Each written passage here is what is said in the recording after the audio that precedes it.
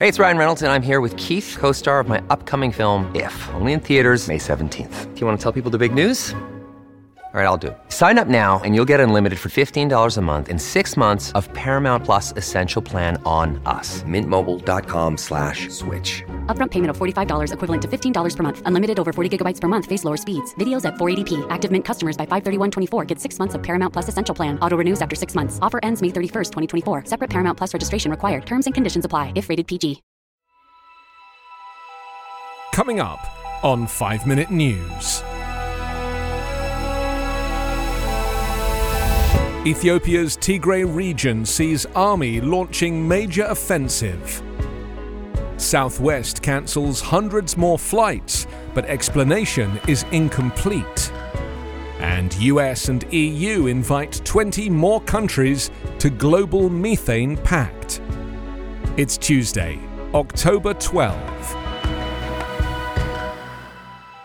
I'm Anthony Davis. The Ethiopian army has launched coordinated attacks on all fronts against forces from the northern Tigray region, the rebels say. They said the government was using artillery, tanks, jets and drones in an attempt to reinvade the region. A senior rebel source said Tigray forces were holding their ground. The Ethiopian government has not confirmed any fighting, and a communications blackout makes independent verification impossible. A senior member of the Tigray People's Liberation Front, Getachew Reda, said the government offensive launched last week was now in full swing. Asked if a ground offensive had been launched, Ethiopian Prime Minister Abiy Ahmed's spokeswoman said the government had a responsibility to protect its citizens across the country from acts of terrorism, but gave no further details. Thousands of people have been killed in the conflict, and another 2 million have been forced to flee their homes. The Ethiopian government has not confirmed reports of a major offensive against the Tigray rebels, but a mobilization of the country's forces and allied militia over the past few months left no doubt that a huge operation was in the offing. With elections out of the way and the rainy season at its end, the Prime Minister seems focused on a military solution to the long drawn-out conflict. The war has already taken its toll on the country.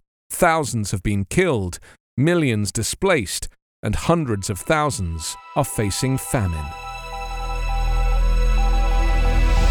Southwest Airlines said on Monday it expects to resume normal service this week after cancelling more than 2,500 scheduled flights since Saturday, blaming unfavourable weather and air traffic control issues in Florida. The airline had cancelled 1,124 flights, or 30% of its daily operation on Sunday, and more than 800 trips on Saturday, according to data from the flight tracking platform FlightAware. The website also showed over 588 cancellations yesterday.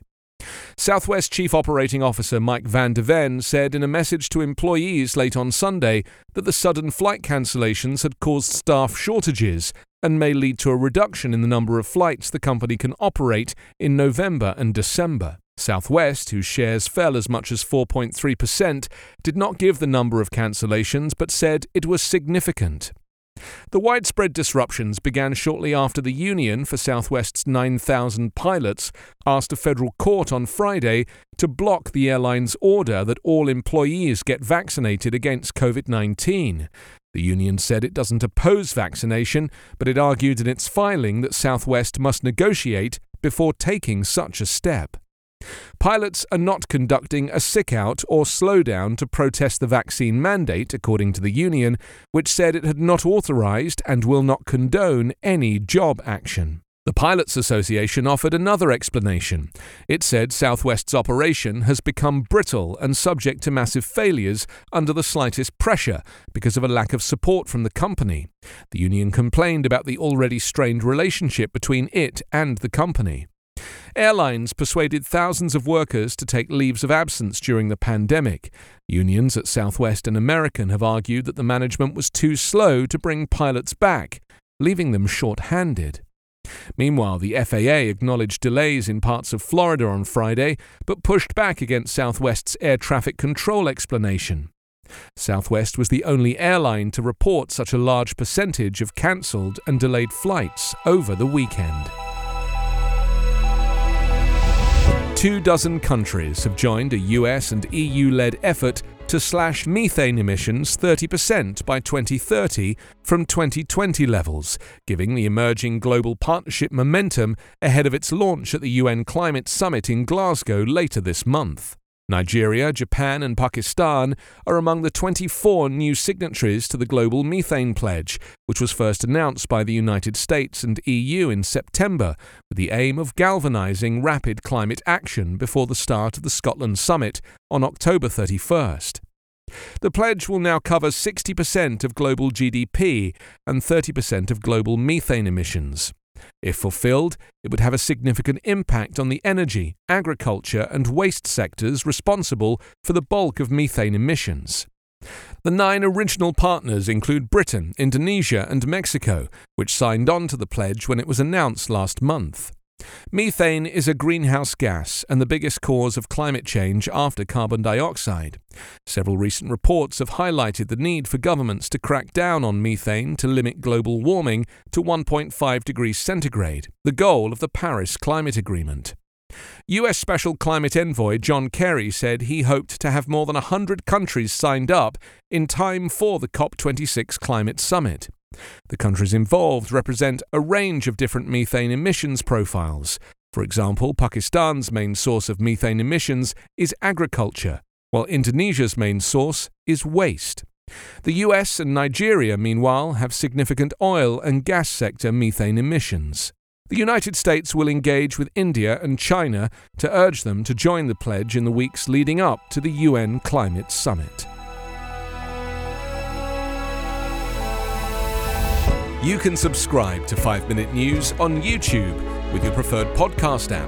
Ask your smart speaker or enable 5 Minute News as your Amazon Alexa flash briefing skill. Subscribe, rate and review online at 5minute.news. 5 Minute News is an evergreen podcast covering politics, inequality, health and climate, delivering independent, unbiased and essential world news daily.